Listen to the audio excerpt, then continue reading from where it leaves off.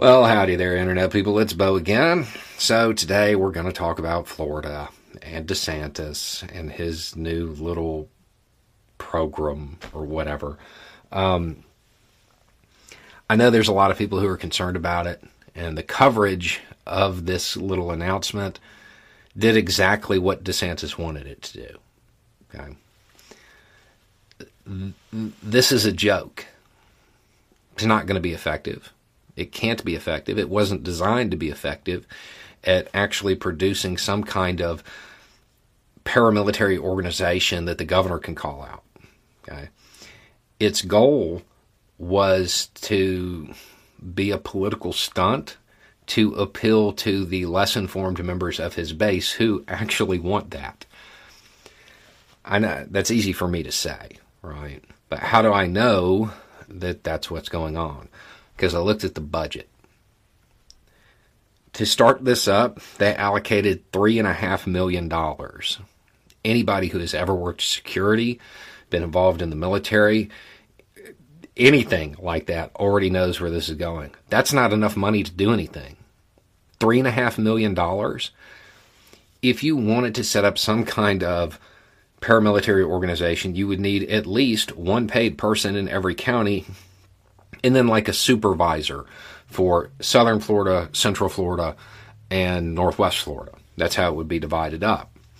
If they paid those people just the average pay of a normal cop in Florida, they are already out of money.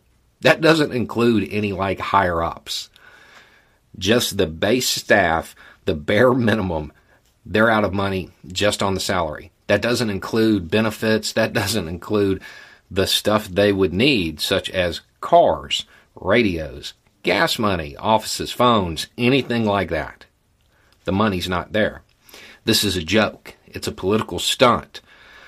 So he can set himself up as General DeSantis or whatever. And then aside from that, if you actually look into what this is designed to be, it really looks like he's just recreating FEMA's CERT program. Community Emergency Response Training Team, something like that. And basically what that was or is, people go from FEMA and they teach basic first aid, first responder skills, stuff like that, how to help out after a disaster. That appears to be more what this is a training program. Now, could later it be expanded into something that people would actually need to worry about? Sure. But what with the budget it has, this isn't something to be concerned about.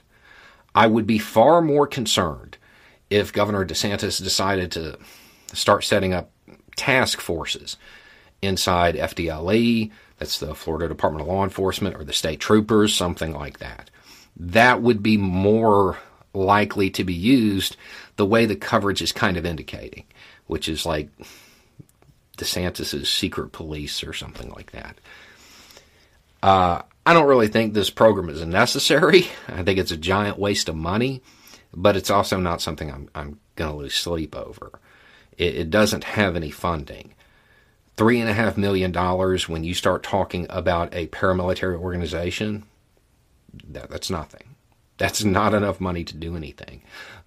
That's not enough money to really run one, even if they already had everything, even if they already had the equipment.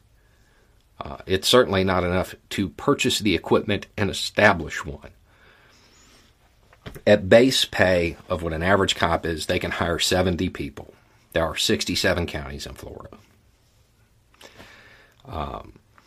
It doesn't even cover the administrative costs that would exist in Tallahassee or something like that.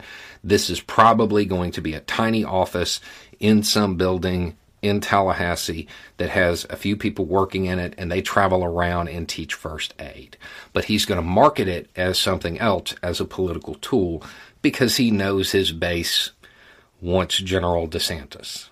They want that authoritarian, militaristic, whatever. And this is the way he can appeal to them. Again, maybe later, with an increase in funding, it's something to watch. But as it currently stands, I'm not going to be losing sleep over this. Anyway, It's just a thought. Y'all have a good day.